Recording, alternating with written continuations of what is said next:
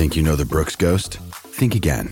Introducing the all-new, better-than-ever Ghost 16. Now with nitrogen-infused cushioning for lightweight, supreme softness that feels good every step, every street, every single day.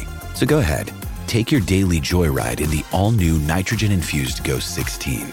It'll turn your everyday miles into everyday endorphins. Let's run there. Head to brooksrunning.com to learn more. When you need mealtime inspiration, it's worth shopping Kroger, where you'll find over 30,000 mouth-watering choices that excite your inner foodie. And no matter what tasty choice you make, you'll enjoy our everyday low prices, plus extra ways to save, like digital coupons worth over $600 each week. You can also save up to $1 off per gallon at the pump with fuel points. More savings and more inspiring flavors make shopping Kroger worth it every time. Kroger, fresh for everyone. Fuel restrictions apply. DNVR Draft Pod, presented by Natures of Colorado, the Northeastern Colorado dispensary providing top-quality cannabis and a wide variety of products. Remember to use that code DNVR online or mention DNVR in store or drive-thru. I'm Justin Michael. I'm here with Jake Schwanitz and Henry Chisholm. We've got a lot to dive into. We're going to get into some team-building takeaways from the Super Bowl here at the top. Daniel Jeremiah recently dropped his top 50. I guess that's been about a week and a half, but we hadn't had a chance to get into it yet. There's new PFF action, which has a big trade for the Broncos, some chaos in an NFL Network mock, and we're going to look at some mid-round targets that could fall for the Broncos. First things first, how's it going, guys? Can't complain. Well, I guess I can. Chiefs won the Super Bowl again. Yeah, that part's kind of tough. I mean, at least we're here. You know, shout out to our guy Dre. He's got a sick kiddo at home. Mm-hmm. Hopefully she's feeling much better tomorrow. That's always tough. But I think that's a good place to start. Obviously, the Chiefs now 3-time Super Bowl champions. They tie the Denver Broncos. That one stings. Elway has to give them the trophy. That stings even more. What are some takeaways that we can get from this, though? Because, I mean, obviously, they are the face of the division. They're the face of the NFL. They are the roadblock that prevents Denver from getting to where they need to be going forward. So, you know, what can we take away from this, especially, you know, these last couple of years? Yeah, the big takeaway to me is that it's just a bad time to be in the AFC West. Like that's probably the worst team that they're going to have in quite a while, and they still won the Super Bowl. More realistically, though, I guess I thought coming into it that the path for the 49ers was for their defensive line to win, and they did that. I think that defensive line was really good, and it kept that offense down for a long time. And still, like, Mahomes gets away sometimes and he shakes them up, does whatever he does. But I do think that coming out of that game, if there was one thing I saw that worked from the 49ers, it's having just studs all over that defensive front. Mm-hmm. Kind of the same for me. Specifically, it's the linebacking core, though. This game was a totally different game when Dre Greenlaw was in, as opposed to when he got hurt and was injured and Oren Brooks goes in there. Just having those guys at linebacker who can kind of shut down stuff sideline to sideline, I feel like it really limited their offense, and they had a guy to pick on once Drake Greenlaw went down. So I know Denver's kind of tried to skate by, I guess, at linebacker for the last few years or so. They haven't really invested a lot of money or premium picks in there. But Broncos did kind of shut down Mahomes when he came to Denver this year too. So I'm glad you guys brought that up, because I feel like my takeaway is somewhat of in between you two, but it's essentially that sustained success still has to come through the draft. And when you talk about some of these guys, they're all homegrown. And you look at these Chiefs drafts classes these last couple of years, Isaiah Pacheco, you know, being able to land some of these. Karlaftis obviously was huge, getting him in the second round. Like, that's the difference between being able to sustain it or having a flash of pan in the success, you know. And right now, I just feel like whether it's linebacker or quarterback or anything else, we've tried to just kind of plug and patch and put a Band-Aid here and some duct tape here. And, you know, oh, we're so close if we can just get over this. When in reality, if you don't have a quarterback and you don't draft well for a sustained period of time, you're just not going to be relevant. And when you look at this roster that Denver has built these last couple of years, like, forget quarterback. Look at the other 10 positions and the gap between the Chiefs and the Niners and the Broncos. So to me, I mean, I guess it is a little bit reaffirming. We've always been that, you know. I understand that there have been teams that have been able to mortgage, their futures for short-term windows and they found success, whether it's the Rams or the Buccaneers, you can do that. But it's not a long-term method. And when, you look at the Broncos' path forward, you got to think long-term because Mahomes ain't going anywhere. Exactly. And I think that you can look at the Broncos roster and almost just see like the rift in it, where it's like you have Justin Simmons and Cortland Sutton and Garrett Bowles, but there should be another class of those guys right behind them and right behind them and you just don't really have that. Like you have like your Jonathan Cooper, who it's like he's playing well. He's you got right, something that, yeah. like you have some of those sorts of guys, but like Jerry Jeudy just hasn't really panned out. Damari Mathis, Riley Moss, like you would love to have something out of that group too. Caden Stearns, it's not his fault that he's been hurt, but like you would hope that he'd be somebody you look at. And it's just been ever since the Super Bowl really that they've had a problem and they've just been able to find a way to patch it with an NFL player, like a person who belongs on NFL roster, but now they're just lacking game changers, people who impact players. Exactly. And so like you can go sign your Ben Powers because you have a hole at guard. He's fine. He should be a starter in the NFL, but he isn't somebody who's pushing you to be winning. And so now you just have this roster filled with guys you've brought in to kind of plug holes. And so you plug the holes, but it just isn't enough to actually win anything. I think now more than ever, though, you have that tangible proof that you have to change that mentality. Mm-hmm. You guys said, I think you nailed it at the beginning. This is the worst Chiefs team of the Mahomes era. They're very beatable. I know the defense is much better than some of those years past, but offensively, I mean, we saw them all year. They were nothing special.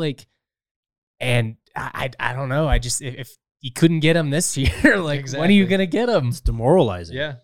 And it makes sense that this is the first time in the Mahomes era that the Broncos beat them. Mm-hmm. Like if they were to beat one of these teams, you would think it would be this one.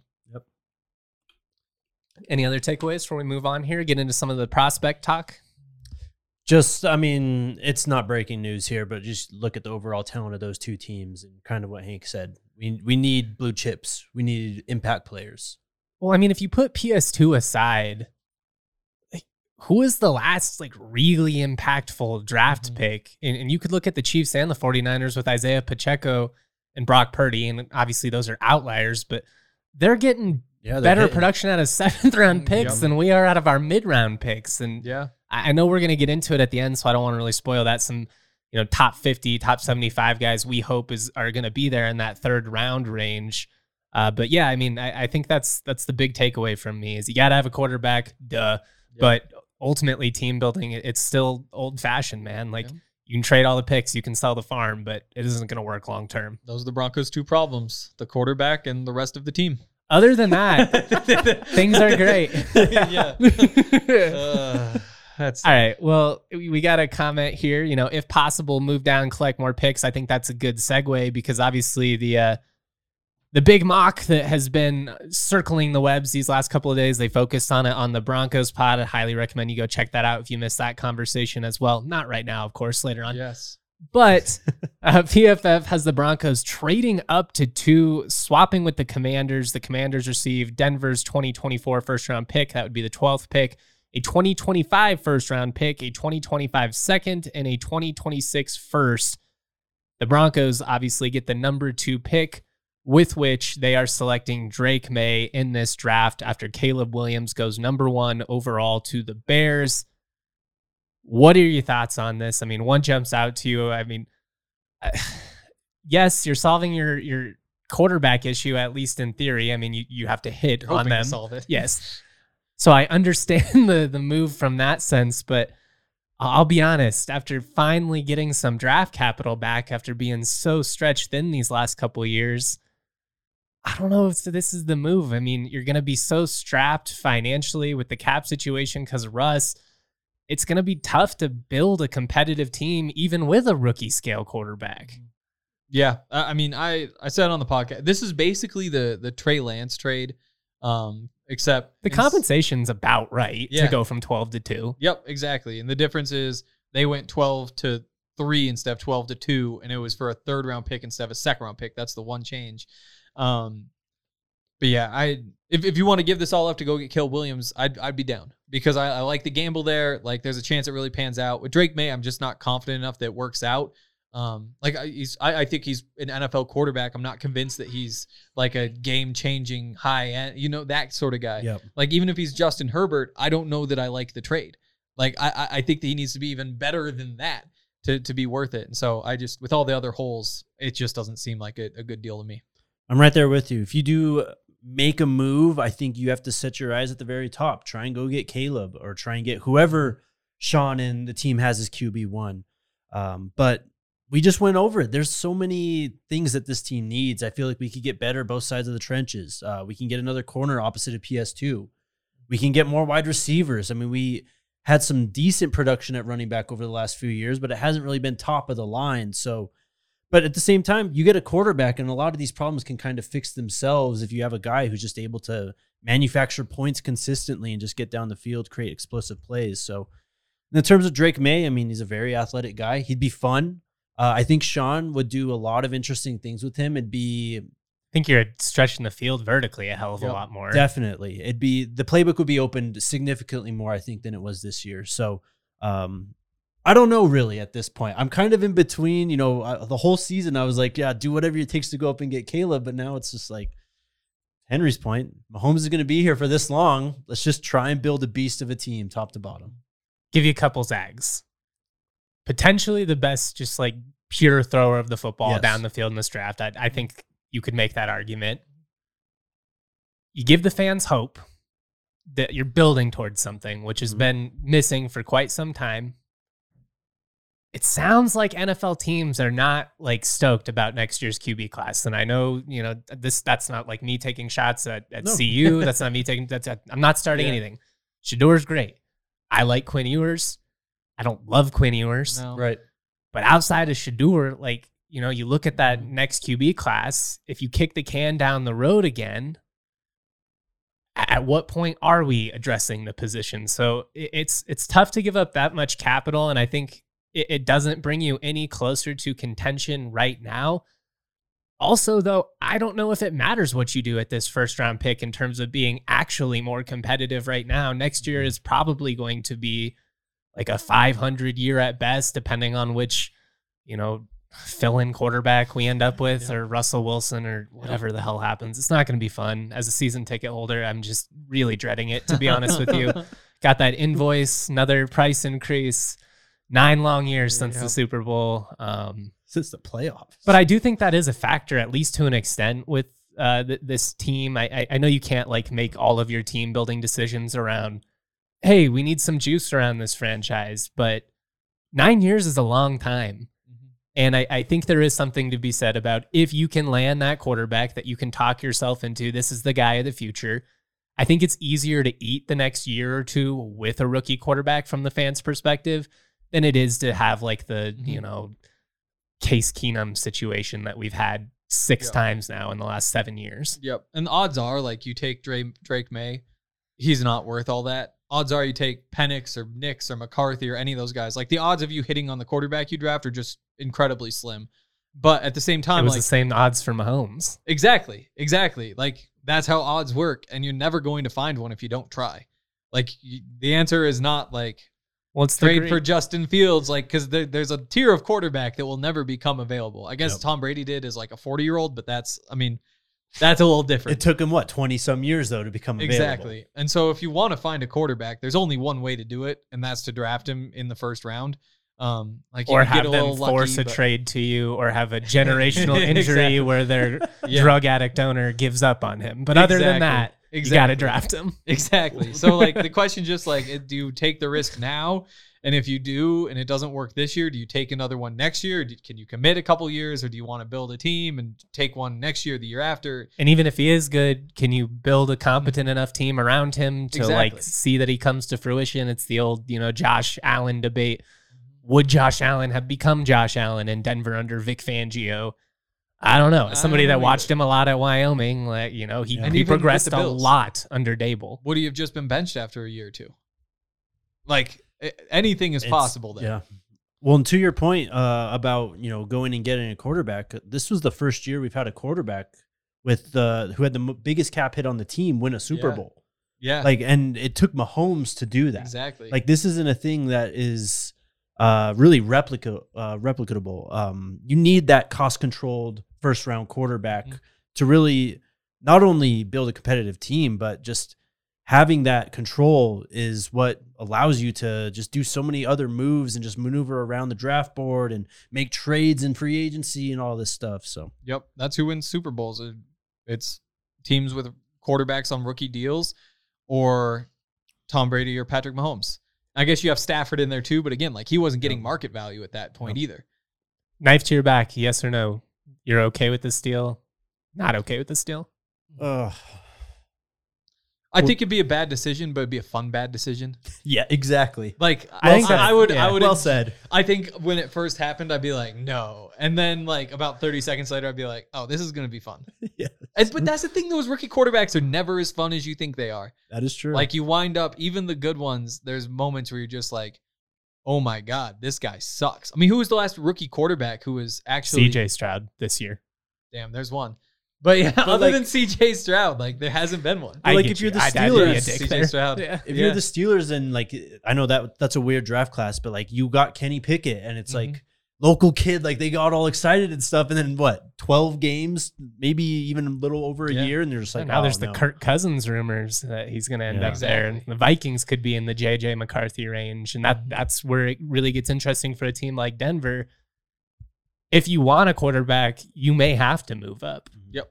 Because, as we look at a lot of these projections, this PFF one, this has Williams going 1 to Chicago, Denver trading up, taking Drake Maye with the Washington pick at 2.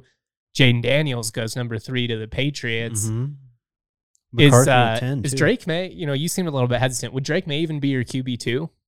Or would Jaden Daniels? I still go Jaden Daniels.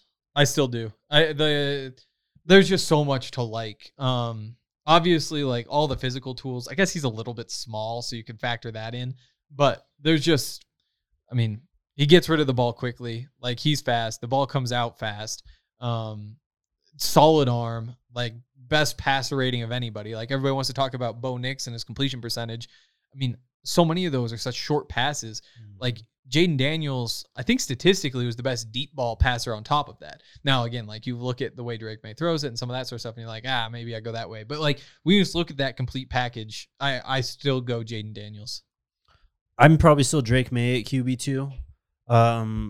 Plans to dig in over this next week. I think we're actually going to dig into the quarterback class and do rankings and all that stuff next week. So I just look at what Drake Maye's done over the last few years, coming in, starting as a young player. He's got underrated athleticism. I think he can make every throw on the field. To Hank's point, if this happened, it'd be a little like, oh no, here we go. Like it's actually happening. But then you always get excited. You have to. We'll talk about it next week. My wheels are spinning now, and I'm like, do I like this move more to trade up for Drake Maye, or do I like sitting and landing maybe like a JJ McCarthy at 12? Well, in this mock, JJ went 10th overall. And that's where it's going to be interesting. His stock is flying through the roof, and we said that it would, which, even though it's a gamble, like you're projecting on him to show a lot more than he's shown when you look at his raw tools. It's just not that shocking. I did want, before we move on, we had a comment here from Jose. Cost control quarterback is another argument to draft the quarterback in the first round for the 5th-year option, even at 32. I do think you're right. My only point that I was saying earlier is that even with a cost-controlled quarterback with your cap deficit, these next couple of years, you're not fielding a competitive team. And so you're banking on trading up, you're selling the future, basically. You have to hit.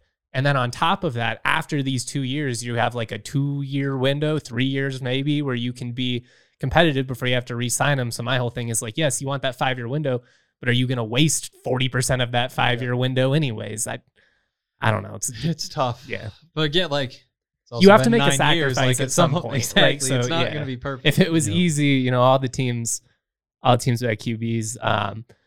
Let's get into the DJ top 50. Then we'll move on, get into some guys that we hope end up falling to the Broncos in the 3rd round. What kind of stands out to you on this one, Jake? Really right at the top. He says Caleb Williams 1st overall. I think there's just been a lot of talk about whether Caleb is QB1, and everyone's got their favorites when it comes to draft analysts. But when DJ says it, man, this guy's so plugged into the league. He talks to decision makers. He talks to scouts. He's been a scout. I just trust his judgment a lot more than anyone else's. So him having Caleb at QB1, first overall player, is just a little validating, I think. You know what also is validating? When you sit down and you have an ice cold Breck brew, validates every decision you've made. Look at this guy. I got to get the ad read in before we switch. So I got to hit this one real quick. And I love it. There's nobody better than Breckenridge Brewery. They have been with us since day one. Hank and I, 5-6 years ago, we were doing pods, doing Breck reads. Nothing has changed. And that's because they're as Colorado as it gets. They have a love and passion for making good beer. Try out some of my favorites: Avalanche Amber Ale, Broncos Country Pale Ale, Funslinger. Check out the Breck Beer Locator at breckbrew.com to find a brew near you. Also want to shout out Natures of Colorado. They are the premier dispensary in northeastern Colorado. There are 4 convenient locations: Log Lane, Village, Garden City, Sedgwick, and Milliken. They are the go-to dispo in northeastern Colorado. Save time by ordering online at naturescolorado.com. Stay cozy in your car. Pick up conveniently at the drive-thru. Use the code for an $85 any shelf ounce. They also have exquisite extracts, 2-gram buckets for $15. Remember to use that code DNVR online or mention DNVR in stores. Go ahead. Oh, sorry. Just so back to Caleb. Yeah. I mean, someone, I don't remember who, posted like a Twitter thread yesterday of like some of his most absurd throws. And it's been a while since I've went back and watched Caleb Williams and just seeing all that stuff. It's just, I don't know. You got to have this guy QB1 in my opinion. I understand if you have questions about the structure or him playing within structure, but man, there's just not many people that move like that can throw the ball like that can extend the plays like that at quarterback. Surprised at all that you have receivers at 2 and 3 with Marvin Harrison Jr. 2, Roma Dunze 3? So that my big surprise is that Brock Bowers is number 8. For a while there, it felt like he was, probably Marvin Harrison Jr.'s top non-quarterback. Right. But Brock Bowers right there, if not just number 2, Mm-hmm. So to see him down behind Odunze, behind Terry and Arnold, behind Malik Neighbors, that surprised me a little bit. But I do think, I think I've said on this podcast, sometimes I get them run together, but he's just a little bit small, which again, like modern tight ends, that's kind of what you're looking for in the NFL. You probably put on a little bit of weight. But he definitely is a type of tight end. He could turn out to be your George Kittle, Travis Kelce, do-it-all type. He won't be Gronk. He'll never be that big. But he does lean receiving, whereas coming into the season, I looked at him more as he can do anything. Like you ask him to block, you ask him to pass. And He's still not can't Gronk. I mean, he can block, but he's not Gronk. Yeah. And he never will be Gronk. And he still could be like a Kittle, but it isn't so clear cut. So that he's a nasty freak. in the trenches, man. Exactly. And that's what I wonder about. Because that's the real value is somebody who can do both. That's how you get teams into mismatches. But there's a bunch of those little flags with Brock Bowers, starting with the fact that he's a tight end. Yeah. And these guys just have not really been hitting of late. I know they've been college football superstars, but the Madden draft style picks where you invest and you kind of break the rules, and where they've taken tight ends and running backs, and Atlanta's been the main culprit here. But you have Sam Laporta on the other hand, though, who comes in as a third-round pick and is the best rookie tight end we've seen. But isn't that the argument why you should wait? Is you can get a Trey McBride at 55 Definitely. or a Sam Laporta in the Absolutely. third round? Well, then to go back to that, then after your wide receiver take, 2 and 3 with Marvin Harrison Jr. and Roma Dunze. I think there's 12 wide receivers in this top 50. I mean, you mentioned Malik Neighbors up there in the top 10, but I mean, the last guy on this list is Malachi Corley, who Dre loves talking about. We've talked about him quite a bit recently. Lad McConkey's in there, Xavier is Worthy. crazy. What? I wasn't expecting Lad McConkey in the top 50. We watched looked good like at the this. Senior Bowl. Yeah, he totally did. And I was going and watching, and I was like, you know what? If he's still there, like 4th, 5th round, like Broncos need to snag him. And then this comes out, and I was like, oh, well, they should absolutely snag him if he's there at that point. Yep. But yeah, it's interesting though, because he does. To me, he's a slot receiver. Like, I know he probably can do some outside stuff, and maybe he's like Cooper Kupp and not just like Julian Edelman or whatever. Even if he's Julian Edelman, I guess you take him in the second round, you're thrilled. But that style of receiver, the route runner, separator, underneath, catch everything, that hasn't been what's been valued in the draft in the past. Mm-hmm. Keon Coleman, I think he's kind of had a fall down. He's at 38 in this one. I thought he was one of the most impressive wide receivers, through the season, like when we were in the thick of it. So he's kind of had a fall down, but I don't think it's very unexpected because he's one of those just like bigger frame physical wide receivers who's going to win jump balls at the catch point. Jose in the comment section brings up that the Broncos have not had a true slot receiver since 2014, which is probably true. Totally. And I mean, that's kind of what they're missing at this point is, I mean, you wonder like Tim Patrick could maybe fill some of that. But again, it's still be a little bit different style. You liked seeing Marvin Mims in the slot, but like speed slot is kind of like your curveball, your changeup, not necessarily like your fastball, which it'd be nice to have somebody like that. Tavondre Sweat being number 48, that surprised me. I would have had him much higher. Yep. Yeah. Really? I thought he was super impressive at the Senior Bowl. I'm surprised he was at 48. Yeah. He's just, I mean, it's a challenge for offensive linemen to move that guy. Mm-hmm. He stood out for sure when you watch some of the highlight videos. Do you like Roman Wilson or McConkey better? Because Wilson's a guy who had a nice week. Yeah, Wilson did have a nice week. Interesting kind of contrast between the two because McConkey, I think, did more during the season, but, Roman Wilson comes out at the Senior Bowl and the guy's catching everything. He's routing these people up. I think he gives you a little bit of versatility. I think you could put him inside or outside. Yeah. So, I mean, there's probably going to be a decent margin between them where they get drafted. I think at least a round or so. But I love both players. I'd be down for either player, really, to be on the Broncos. And if you take J.J. McCarthy in the first round, definitely Roman Wilson over Lat McConkey in that case. I'm with you. Wild pokes. Sweat got handled well by Wyoming. It was a one-score game in the fourth quarter. So maybe the Rams will be able to do the same. I mean, I'm not going to hold my breath, but it's all right. We'll see. Any other takeaways? I think that's the main ones from the top 50. Cornerback 1, Terrion Arnold, who he has 6, may not be in Denver's range at 12. He's been a guy who's been pretty commonly. Your guy Quinyon Mitchell, 19. I still think he might be my cornerback 1. And I know that's a little controversial because Arnold is so strong. I just love how aggressive he is. I think the last one I would say, though, is Talisi Fuaga, the Oregon State offensive tackle, comes in at number 11. We talked about him, Dre and I did last week, and just how he's a mauler in the run game. Mm-hmm. I'm not sure if he's a left tackle. He feels like a right tackle to me, and I don't know if I love that at 12. Mm-hmm. But I also, if you could just get a guy that's going to be your starting right tackle for the next 8 to 10 years and eliminate some of the instability that we've had the last couple years there, I'm intrigued. It's not the sexy pick, but man, he's a mauler.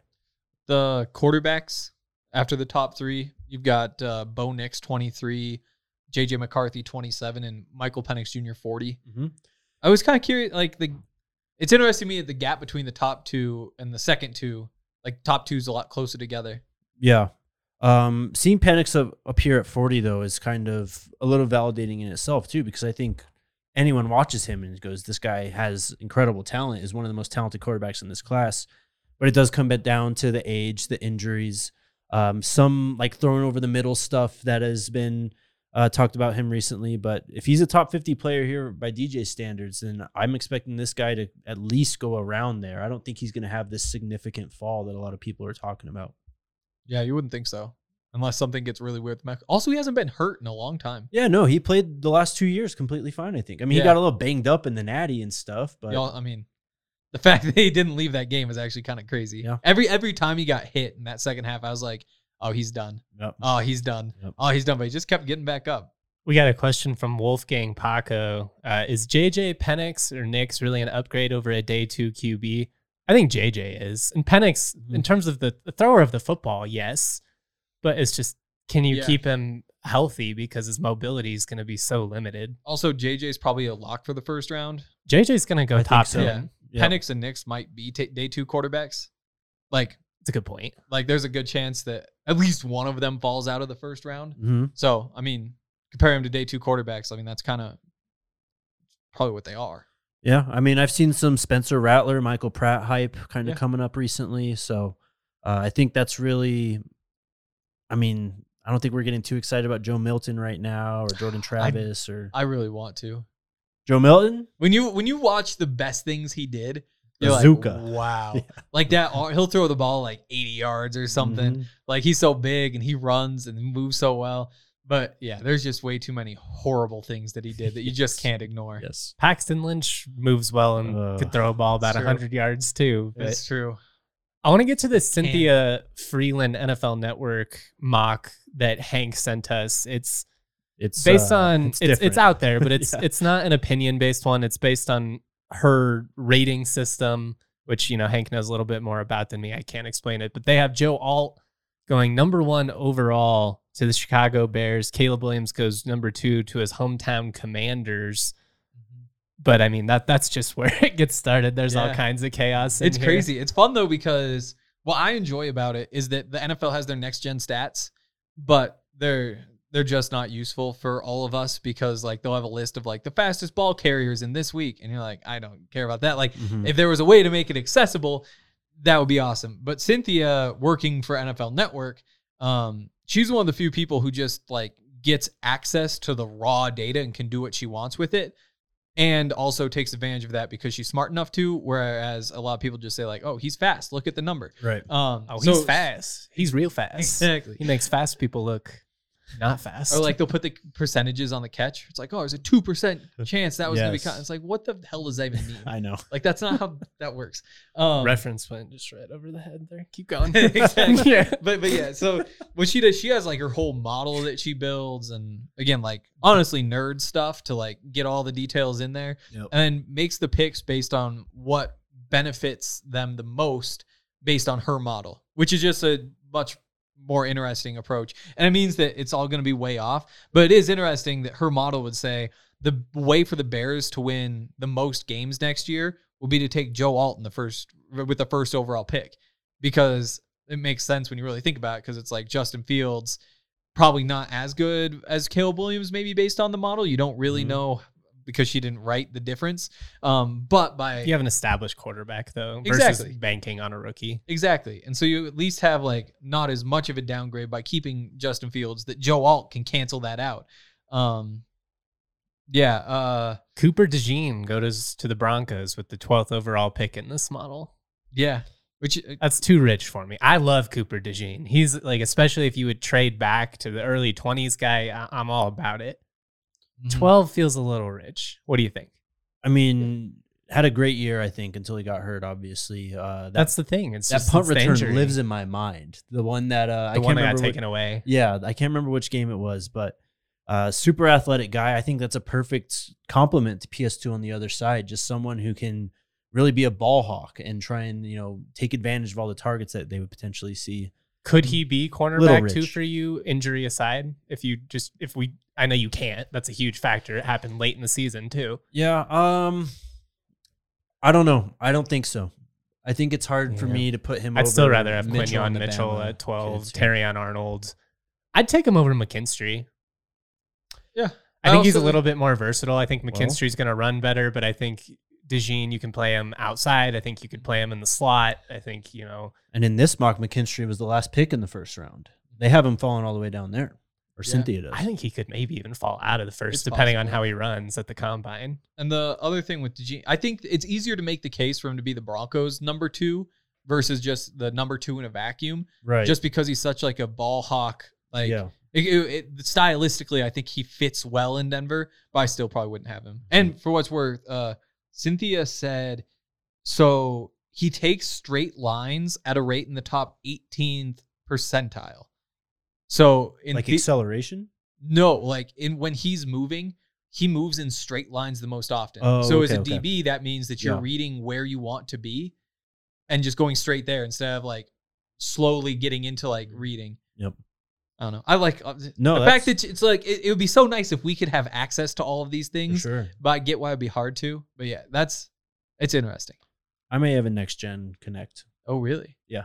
Interesting. Worked with him at SAS. Okay. Yeah. Might have to get into that. Nice little flex there.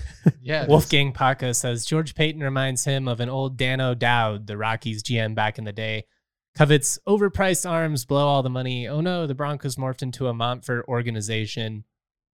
I hate this. I don't know. I think I understand the logic of what he's saying, and I don't think he's necessarily wrong. I also think that as somebody who's now gone full circle through this whole miserable Rockies experience, I think we maybe underappreciated Dan O'Dowd, and I can't believe I'm saying that because I don't know if you've watched the Rockies of late. Like, at least back then we had farm systems. Like, we had players that would eventually leave. Now, I mean, there's just nothing. It's a barren wasteland. But again, feels pretty similar over at the Broncos stadium. Let's get into these third round targets. Some guys we hope are going to fall to the third round. A lot of these guys, may very well go earlier. You want to start, Hank, since this was your idea? I threw out Tavondre Sweat earlier. Again, like, it's kind of a dream scenario, but the fact that he's listed at 48 in there means that a slip to the 60s isn't that crazy, especially given the way people look at defensive tackles, defensive linemen. I think that him and Jerzon Newton are the two defensive linemen that if the Broncos somehow came away with one of them, I would lose my mind. I'd be like, he's oh my God. Freak. Exactly. Like, both of those guys are crazy. Now, Jerzon Newton, he's not going to be there when the Broncos make their second pick. He's just not. Maybe he has a Laramie Tunsil moment. I guess it's crazy. Post Send a picture him of the gas bong. mask. You never know. But yeah, like, maybe they trade down. They could make that pick. But Tavondre Sweat, there's a chance that people make that much of a mistake. But I think that's where I go first, just because freaks in the trenches, especially after that Super Bowl, seems like it could be very important. I'll start on the defensive side of the ball. I think edge rushers really deep this year, and even these guys in like the back end of like the 100 overall range on the website we're looking at here, NFL Mock Draft Database. Brandon Dorlus played a lot of good football at Oregon. Jonah Ellis was Utah's best edge rusher last year. I think he battled through injuries. Marshawn Nealon, he was actually a Buff at one point and then went back to Western Michigan. He's actually in DJ's top 50 at number 49. Gabriel Murphy on the opposite side of Leatu Latu was a great player, I think, as well. So I don't want to take your guys. No, you're good. Mo Kamara obviously would. Yeah. Him and Jonah Ellis would be my two edge rusher guys that I think third round, especially, just make a ton of sense. Relentless motors. I think they come in day one, can contribute for you, stop the run, rush to the passer. I don't know if their traits are quite as top end as some of these guys in the top 5, but I think when you look at the value and the production that you're going to get there, I really like those guys quite a bit. Some of the receivers, you hope a guy like Xavier Worthy falls like late third round, early fourth. I don't love him quite as much as I do some of these other guys. He feels one of those dudes that's going to shine in the underwear Olympics because he runs so fast, but does it actually translate to football? We shall see. He had some big plays, though. Yeah, I think there's a lot of tight ends I like. Cade Stover being probably top of the list at that spot. Just so strong. Like, he seems like somebody who can just like be too much of a man for a defense, and that's like a good trait to have. Jaheim Bell also fits that category. Eric All, Jatavian Sanders probably gone by then, but he would also be on that list. Jared Wiley, the TCU tight end, was one of the standout players in that CU-TCU game in week 1. So there's a bunch of those guys around there. And I think offensive linemen, too. Brought up Christian Haynes after the Senior Bowl, the guard from Connecticut. He's a freak. But it's such a deep tackle class. I'm curious who's around at that point. Because there's a chance they all just get swooped up in the second round. But when you dig through, obviously, like Joe Alt, Olu Fashanu, like those guys are potentially not even getting out of the top 10. Fuaga, Latham, Guyton, Mims, Jordan Morgan, the kid out of BYU. The kid out of BYU is what we'll say. I thought Patrick Paul was great at the Senior Bowl, too. Yeah, so you have like this whole list where if any of those guys are the pick in the third round, I'd love it. And I think that there's a chance that the guy who we're saying is like, oh, he's the number 4 tackle right now, by then could be the number 9 tackle who's still on the board. I'll go to cornerback as well. I think it's a pretty deep cornerback class. We just spent some time talking about the guys at the top of the draft, but Mike Sanders still out of Michigan. All that guy did was make plays this year. Josh Newton, you go back to this point last year, I think he was one of the top-rated cornerbacks in all of college football going into the 23 season. He's kind of fallen off a little bit. Both of the Missouri cornerbacks, I think, are really good too. So, Chau Smith-Wade is there at Washington State. He had a good year also. So it's a deep class in that regard as well. I'm surprised how low Wade is listed on here. I'll throw out a linebacker. I like Jeremiah Trotter Jr. out of Clemson, a guy who a year ago is being talked about as, a first-round pick. Now is kind of being projected more around that 50 to 60 range. If he could fall to you around 75, I love the value there. I think he would make things interesting, come in and contribute. Yep. Michael Penix Jr.? I don't think it's crazy for him to be. I think if he gets out of the first round, third round is very much. Where would you set his over under? Does he go top 50? Yeah, like 50.5, or are you going? I would go lower? like 32.5. Okay. Yep. Inside the first round or outside the first round. Mm-hmm. Yeah. I think I'd rather do. I think he's going outside the first round. So to me, it's more. Does he go in the second round or later? Mm-hmm. Oh, okay. Does he free fall? Yeah, if he's there in the third, and I mean that's just such a weird scenario because you probably didn't draft a quarterback in the first round unless you do like the Robert Griffin III, Kirk Cousins thing, which worked out pretty well. You're probably running it back with Russ. Yeah, Niners also. Yeah, but you're probably running it back with Russ, and in that case, a third round quarterback. That's great. I mean that fits pretty well, and it would allow you obviously to use that first round pick somewhere else. I got one more crazy one. Torrey Taylor. Not in the third No. round. Okay, not in the third. Okay, not in the third. Freak punter though. He's awesome, but you can awesome, get Ryan awesome. Stonehouse was a UDFA. Definitely. But I mean, in hindsight, third round for Stonehouse. Even I guess that even was as that good the as Quinn he Miners is. draft? Yeah. There's probably too. I think you just put too much pressure on these specialists when you take them that high. With kickers, yes. Punters, like if you're feeling pressure as a punter, like what are you doing? But the risk just doesn't seem worth the reward. That's fair. You know what You're I mean? probably right. Third round, you shouldn't be drafting a punter. But I mean, if you did, I mean, this would Torrey Taylor's the guy. Yeah, he's awesome. He is awesome. I'll go back to running back real quick too. I think it's a sneaky deep running back class. Looking at this list we're looking at here, Braylon Allen, Bucky Irvin, Will Shipley, Audric Estime. I thought Audric Estime many times was the best running back week-to-week basis in college football. So Cody Schrader at Missouri, he had a fantastic year. So Frank Gore Jr., lots of guys. Was Cody Schrader that kid that went viral on YouTube like in like the 5th or 6th grade? For what? I don't know. Like having a sick football highlight. Somebody out there will know what I'm talking about. There was some kid named Cody back when like the heart of YouTube, back before it was like monetized. The OG days. Yeah, it was just chaos out there. The golden days. Yeah.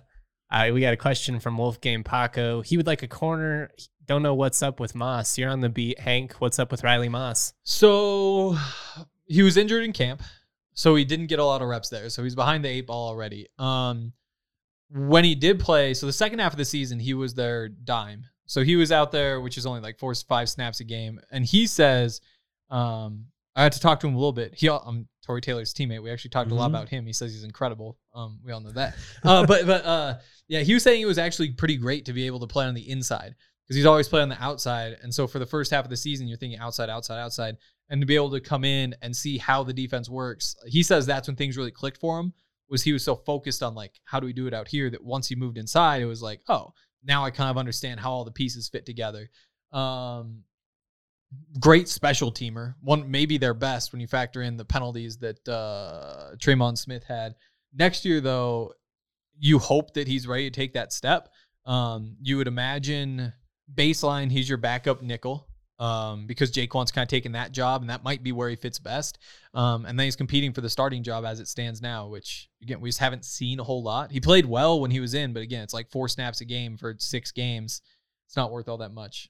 Didn't feel like he did enough this year to kind of not only just secure a spot, but to like relieve the Broncos decision makers' minds that they're set at cornerback. And it's so close though. Like you going into last season, you would have thought if Jaquan plays the way he does, you got Pat, you got Jaquan, you trust Damari Mathis and Riley Moss, one of them to be your second cornerback.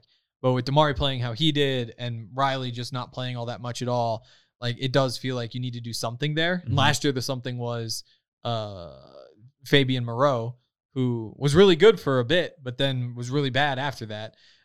So like I would imagine, just given the cap situation, the most likely scenario is that you get a veteran, a cheap veteran, like $1 million, $2 million, and it's veteran versus Moss versus Mathis. And if things don't go well in the first few weeks, you figure something out.